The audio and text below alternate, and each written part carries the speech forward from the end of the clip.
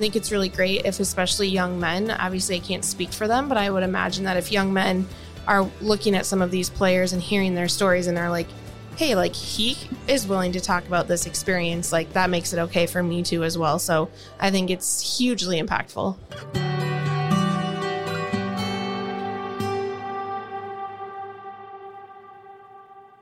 The Medical Alley podcast is brought to you by MentorMate. For over 20 years, the healthcare industry's largest companies have trusted MentorMate to guide their vision while designing and developing innovative digital products. Whether you're powering a medical device, overhauling your back-end architecture, or reimagining your patient experience, MentorMate can help. The global team takes a personalized and in-depth approach to deliver secure solutions in all sectors of healthcare.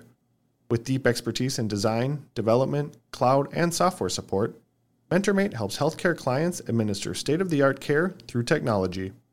Trusted guidance, global expertise, secure integration. MentorMate delivers digital transformation at scale. Learn more at mentormate.com.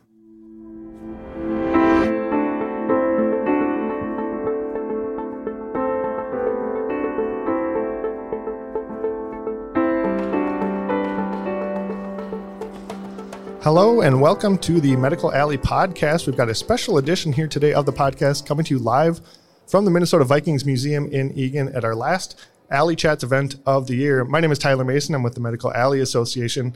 I'm excited to be here today talking to a few members of the Vikings organization, talking about a topic that's been very important to Medical Alley throughout the year and throughout our history. So we're going to be shining a light on mental health as we talk with, as I said, a few folks from the Minnesota Vikings. So excited to be here today. We're going to be talking to Lindsey Young, a writer with Vikings.com, and Dr. Brownell Mack, the team clinician, who will be joining us the second part of the interview here. So we're joined first by Lindsey. Lindsey, thanks for coming today. Yeah, of course. I like doing it at the museum too. This is a cool atmosphere, and I always like to kind of brag about the museum. Yeah, so. I think a lot of people maybe didn't know it's here. So good opportunity for people to check it out. So absolutely. Awesome. Well, yeah, before we get started, let's talk a little bit about your background and then your role with the Vikings. Sure. So I'm born and raised Minnesotan, grew up a Vikings fan, just kind of a general Minnesota sports fan. I can remember like being really young and going to like Vikings training camp with my dad and being like, oh, I'm going to like work for the Vikings someday, or like watching people on TV like Pam Oliver and whoever it might be. And just sort of had this like little bug in my ear about wanting to be in sports. Didn't really know what that would look like. I went to the University of Northwestern in St. Paul, the smaller liberal arts college. And from there, I interned with the Timberwolves while I was there. And then for 5 years after graduation, I actually worked at Northwestern I ran the writing and tutoring center there, but I was doing a lot of writing and stuff on the side. I knew I really wanted to be in sports, so I kept applying to jobs, interviewing, you know how it goes, and was able to kind of do some freelance stuff, do some blogging. I started out with the Vikings just sort of on a contract basis, doing a couple of things here and there that they needed a little extra help with.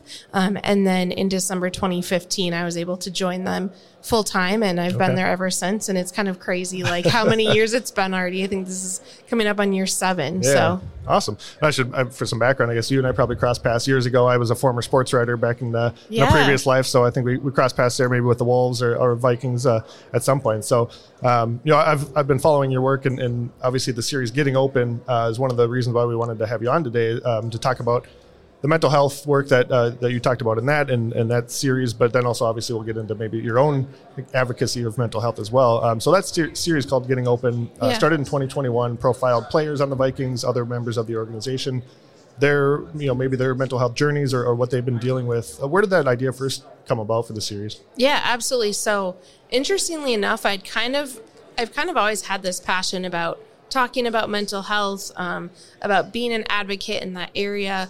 And I always had kind of wanted to do something with the Vikings, but didn't know what that would look like. We had kind of had these one-off opportunities, I remember Kevin McDermott, our former long snapper, he did like a walk for suicide awareness. We were able to cover that, but never really had anything, long-term.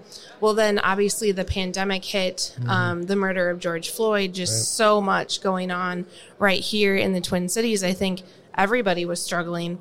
I'll get into my story a little bit later, but I did have a really difficult time mentally, and kind of as I was starting to feel better and kind of come out of that a little bit, I noticed that one of our former players, Jalen Holmes, he had posted on just his personal Instagram this post about depression and how to recognize the symptoms and resources and whatnot. And I reached out to him just kind of like, hey, thank you for sharing this. Like, it's really important. And he was like, this is part of my story and I want to help other people. So that kind of triggered an idea for me of, hey, I would love to tell this story for Jalen. He seems pretty open. So it started out as just, I'm going to tell this story about Jalen. Sure. And then in having a conversation with some of the people in our PR team and stuff like that was like, well, do you think this could maybe be a series? Because Adam Thielen, through his foundation, really focuses on youth mental health. We had a couple of players use the My Cause, My Cleats platform for mental health. So I thought about it. I kind of talked to some people and I came back to them and I said, I think I can make this 4 or 5 stories, like kind of a mini series. They're like, cool. Gave me their blessing. Turned out being 11 episodes, segments, whatever you want to call it, the first year. And then we actually brought it back this past spring as well. And it wasn't quite as long, but I think we did 6 maybe. Okay. So, I wish that this wasn't something that so many people can relate to, but I did like that as we kind of started this series, stories and experiences just kind of came out of the woodwork and people really are passionate about helping others and sharing their story. And so that's kind of how it came about and really just grew like crazy. Yeah. And I'd encourage people who haven't read it yet to check it out. Vikings.com. It's still up there. I think all the series are just getting open. Just search that. Probably find it. Yep. What were some of the biggest things you learned from doing these interviews and writing these stories about all the, different people from different backgrounds, but all maybe sharing their stories about mental health? Yeah. One of the things that I really loved about it, I guess I don't know if this is maybe something that I learned because I think I kind of expected it going in, but I loved the fact that we were able to tell such a variety of stories. We had some current players, we had some former players, black, white. We had Eric Kendrick's now wife, Allie. So we had some women perspectives on it as well. I think for me, what was just sort of eye-opening, and it shouldn't be, right? Like this is something that I should know, but a lot of these people really on the outside, like seem to have it all together, seem to be super confident. And those things might be true, but they also could be struggling with depression, anxiety, OCD, ADHD, whatever that might be. I think it was just more of a reminder for me of like, hey, you never know what people are going through. You never know what their stories are, what their experiences are. And I got lots of emails like throughout the series of just people who would reach out and say like, hey, I really related to Allie's story, or I really related to Tyler Conklin's story, or things like that. And it was cool, too, to have people participate like Adam and Caitlin Thielen, who maybe have not dealt with these issues personally, but they care deeply about it, especially in youth. And so really giving the resources towards it as well. Sure. Something you said is kind of what you see on the outside is maybe not what's going on the inside. And I think we'll kind of talk a little bit about these athletes and maybe kind of breaking that down a little bit. But before we kind of get into more of that, was there a story that stood out to you the most, maybe one that still resonates with you after doing, I think you said 17 or so of these? Well, so what was interesting to me is after we did all of them, I would say that one of the people whose story resonated with me the most was actually Jalen Holmes, the first one that we did. And what was so interesting about that is you look at the number of stories we told, and he and I could not be any more different. He is a person of color. He grew up in the inner city out in Virginia. Like I grew up in the suburbs in Minnesota, white as white can be, like very different experiences, and yet have experienced very similar bouts of depression, very similar experiences with anxiety and sort of how it's manifested itself in our lives, because it can be different for so many people. So I think that one was my favorite one to tell, just because it was really brave of him to sort of want to start it all off. And I felt I saw a lot of myself in that story as well. Sure. Obviously we're talking about, NFL players and people that are kind of sharing their story. You mentioned the My Cause, My Cleats, which I know you just wrote about again. It seemed like a lot of guys are maybe focusing on mental health again this year, which is really cool. You look at other athletes, though, too. We had Michael Phelps as our keynote speaker at our annual dinner this year, talking about his mental health journey as well. What do you think the impact is that, these people who maybe, young people or anybody looks up to is willing to share their story and be open about mental health? I think it's huge because, it's great if you or I or, one of our peers wants to talk about their experience. That's amazing. But I think it brings it even a step farther if you have these athletes that kids are watching every day on the football field, especially with male athletics, whether it be the NBA, an Olympic athlete, NFL. I think there's so much that idea of this persona of, tough guy, like testosterone, like you can't be a tough guy and also struggle with these things, or this idea that mental illness is a weakness. And so I think the fact that stigma is kind of breaking down is incredible. I think it's really great if especially young men, obviously I can't speak for them, but I would imagine that if young men are looking at some of these players and hearing their stories and are like, hey, like he is willing to talk about this experience, like that makes it okay for me too as well. So I think it's hugely impactful. Sure. And I mentioned earlier that you've also been very open about your struggles with anxiety and depression in recent years too, both in this Getting Open series. You did your own, I don't know if it was the last one you did, but I think after you'd done some, you wrote one about yourself. But also on social media too, on Twitter, you're very open about it too. At what point did you feel comfortable talking about that, to, I guess, maybe random strangers or just anybody, the public? Yeah, I think it was probably about halfway through the first kind of installment of Getting Open. So the anxiety, primarily it's been anxiety that I've dealt with more recently, some bouts with depression, but those things have never really been a secret. Like those people who are close to me in my life have been aware of it. Sure. So it's something where I've had kind of a comfort level, in that space, but I had never talked about it publicly at work here at the Vikings. I had never talked to my managers about it or my supervisor about it. I just didn't want to in any way put any doubt in someone's mind about what I could handle or what I could do. Sure. But then when we started telling these stories, I honestly felt really convicted because I was like, man, like every week I'm telling these stories about like, it's okay to not be okay. You should talk about the struggles that you're having. And I would never push anybody to talk about it if they're not comfortable. But I really felt kind of convicted and tugged to like, hey, I think it's time to like tell my own story too. So I did do that at the end of that first segment. And it was super nerve-wracking. Like, it was really nerve-wracking to put that out. At that point, I had talked to my managers and supervisor because I had just gone through a really dark time after having COVID myself in the fall of 2020 and had to kind of navigate through that and affected my work and so on and so forth. But to put it out there publicly, like 95% of the feedback was positive. That's good. People either encouraging me or just people reaching out and being like, hey, thanks for sharing your story. Like, I really relate. I had a woman reach out to me who actually was a suicide survivor. Wow. And she had said that 10 years prior, she had attempted suicide, survived, and is so thankful every day that she did, but she still deals with these difficulties every day. And so just to hear and connect with people like has been really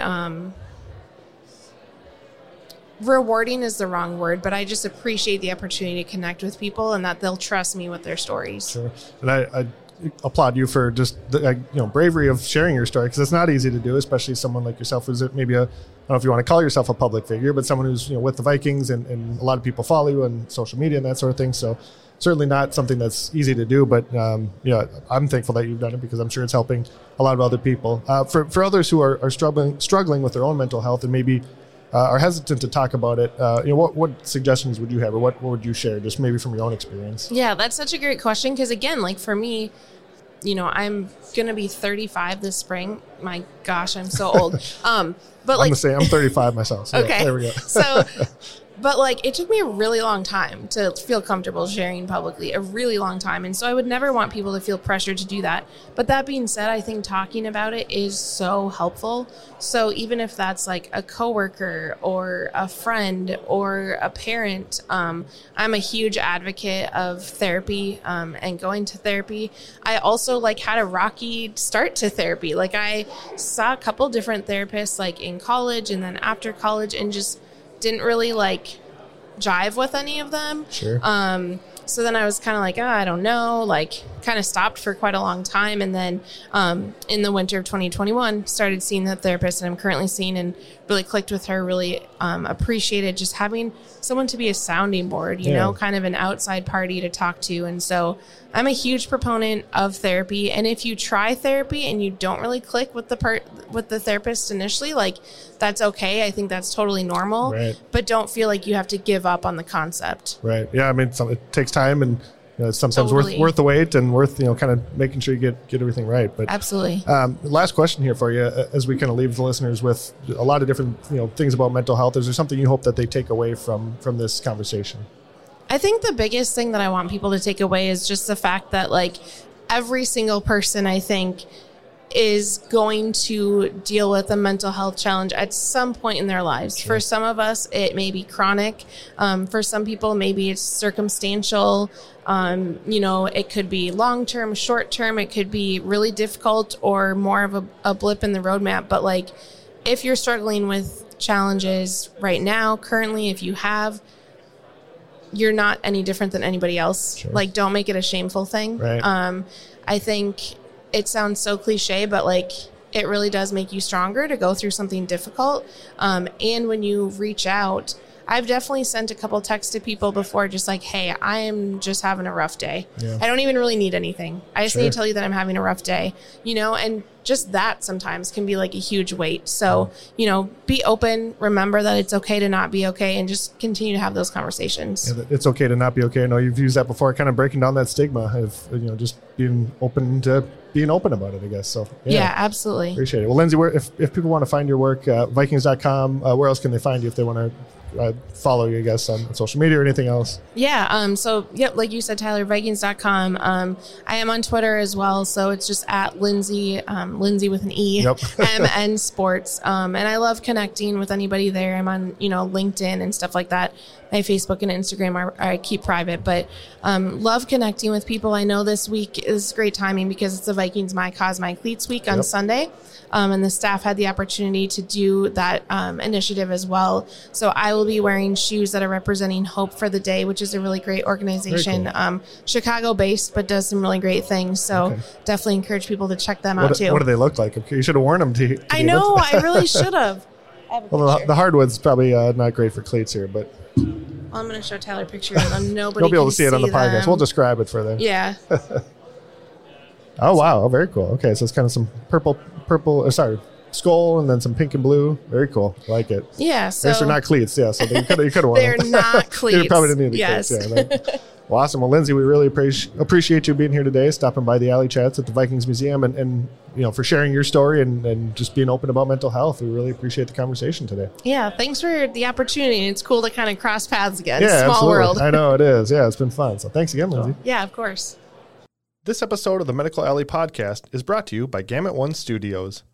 Gamut One Studios is a full-service photography and videography studio in the Twin Cities, made up of a talented team of creative professionals. Gamut One Studios has extensive experience in the medical, health, and pharma industries, and for decades has been working with companies of all sizes to produce their visual projects. So if you're looking to refresh your website or elevate your marketing materials with new product photos, headshots, or corporate videos, check out their work at GamutOneStudios.com. All right, we're now joined by Dr. Brownell Mack, the Minnesota Vikings team clinician here at our Alley Chats event at the Minnesota Vikings Museum. Dr. Mack, so glad to have you here today. Thanks for coming. It's a pleasure. Thank you, Tyler. Yeah.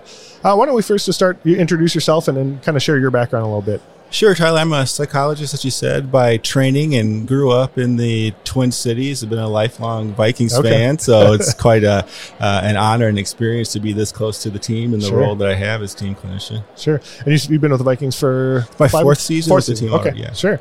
Now, can you share a little bit about what the role of a team clinician is, maybe day to day, or just kind of big picture, what the team clinician does with an NFL team? Sure. It's something that was mandated through collective bargaining about 5 years ago. So all of the clubs are required to have a mental health professional who is accessible and visible throughout the season, someone that players and coaches can access to deal with a personal or emotional challenge. And a lot of the work, too, is focused on peak performance. So helping players with visualization skills and relaxation, the things that allow them to really thrive on the field, but being able to remove some of the barriers as well related related to mental health. And I don't know if we have exact statistics across the league on the prevalence of mental illness, but no reason to believe it's any less than the 1 in 5 people in general population who will have a significant challenge with depression or anxiety. So I'm available to assess and treat those challenges too. Sure. So what does your day-to-day kind of look like then, both in season, which I'm guessing is probably a little bit busier, but then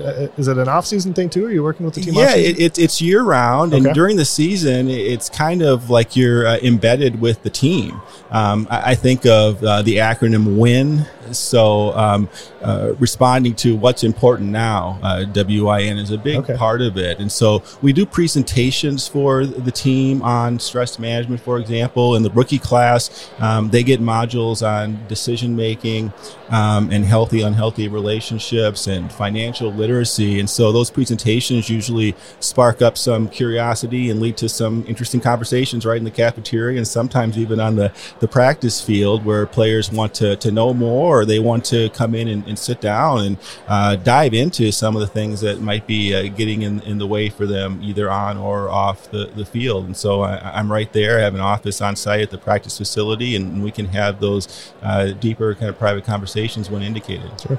Obviously, talking to a professional is super important, but we're also seeing a lot of these athletes, including members of the Vikings, talking more openly just to the public, whether that's on social media or the My Cleats, My Cause thing that they're doing. Some of the players are focusing on mental health with that. How important do you think that is for these role models, these players and these people that are looked up to and maybe idolized, to be open about that and talk about their own mental health? That's just it. I think, Tyler, that so many of us, especially young people, look at the athletes as being superhuman and invincible. And so anytime that they can demonstrate their human side and show that their emotional lives matter, and talk about using their platforms to make a difference in the community, in the locker room, within their own families, to make sure that people are able to thrive, that they care about. I think it's modeling vulnerability and recognizing that vulnerability is not weakness. It's really the most powerful sign of strength, really, that you can display. If you're keeping everything out, including the darkness, you're not letting the light in either. And so I think every time players come forward who have a high profile and who are influential, it tells others that it's important to face some of the things that you may not want to talk about. They're probably exactly the things you should be talking about. And it's opened the doors, I think, for so many people to get the help they needed, because someone that they admire is talking openly about it, is getting the help that they need to. Sure. Has anything in the 4 seasons that you've been with the team, anything surprised you just about when you think about the players and maybe their willingness to talk about mental health, whether that's maybe changed over the last few years or just in general, anything that's kind of stood out to you? Yeah, there have been a number of surprises. It's been a really unique role. One of them, and this is probably to Lindsey Young and a lot of other people's credit within the organization, just how open the players are. I remember my first year with the team, I was out at practice, and I started a conversation with a player several weeks ago about some of the things that were challenging in his relationship.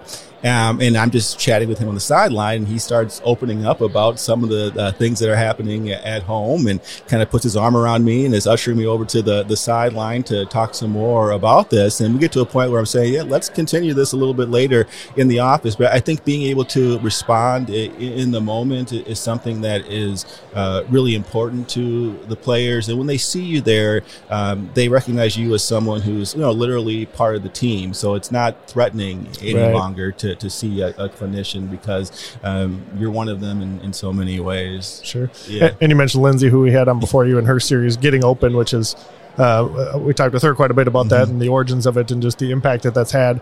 You were one of the interviews that she did as well. And during that, you talked about, in particular, some of the gaps that people of color face with regards to mental health care.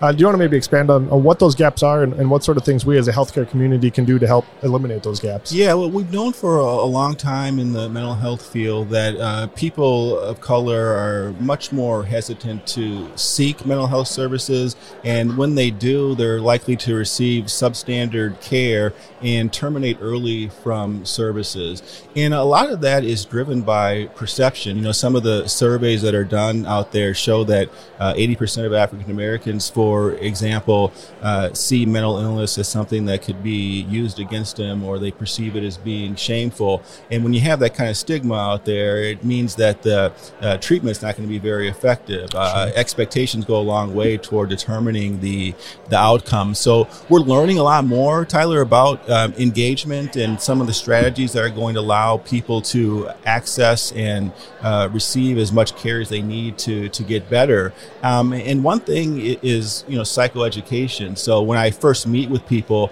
it's not jumping right to the chase and doing a clinical interview and making a diagnosis. It's providing some airspace initially for people to ask some questions and talk openly about their fears and apprehensions, and to really get down to, what am I getting into here with this therapy stuff? We have to kind of demystify the process for people. And then I think they talk too in the research about fostering alliance, or the shorthand way of remembering that is finding a hook with someone. So a person comes to you, they may not be thrilled about this whole idea of seeing a psychologist or therapist, but if they can become aware of how it benefits them. So with the athletes, the players in the NFL, if it's going to help me become a better football player and reach my goal of becoming all-pro or winning a Super Bowl, sure, I'll entertain some of these relaxation strategies that you're talking about, or I'll start to examine the relationships in my life which seem to perhaps not be functioning the way that they should. Sure. Yeah. One of the things in the interview you did with Lindsey that stood out to me was it's impossible for people to buy into your methods if they don't buy into you, which maybe you just kind of allude to a little bit, but can you expand on that and how that's kind of come into play in your practice? Yeah, to me, it really comes down to practice-based evidence in so many ways, and the person or the helper really is the medicine. And you learn some of those techniques through practice, and they call it practice for a reason. So no matter how long you've been doing this work, you should always be tweaking and modifying and adjusting your approach to the needs of that unique individual who's in front of you. So we should be using evidence-based practice and knowing which methods are indicated for different kinds of problems. But we also have to understand that the medicine is the person who's delivering those interventions. So people change if they see the helper is being caring and trustworthy and credible. Sure. Yeah. Now, our Medical Alley community and the listenership here is made up from all different sectors of healthcare. But of course, mental health is an increasingly important topic for everybody here at the Medical Alley Association. It's been a big emphasis this year in particular. What do you hope that people who are listening to this today take away from when they think about mental health? Yeah, I think we have fortunately drawn some important lessons through our pandemic experience here. So if you didn't know what it meant to feel scared or alone or confused before the pandemic, you or someone you love knows a lot about that now. And so I think trying to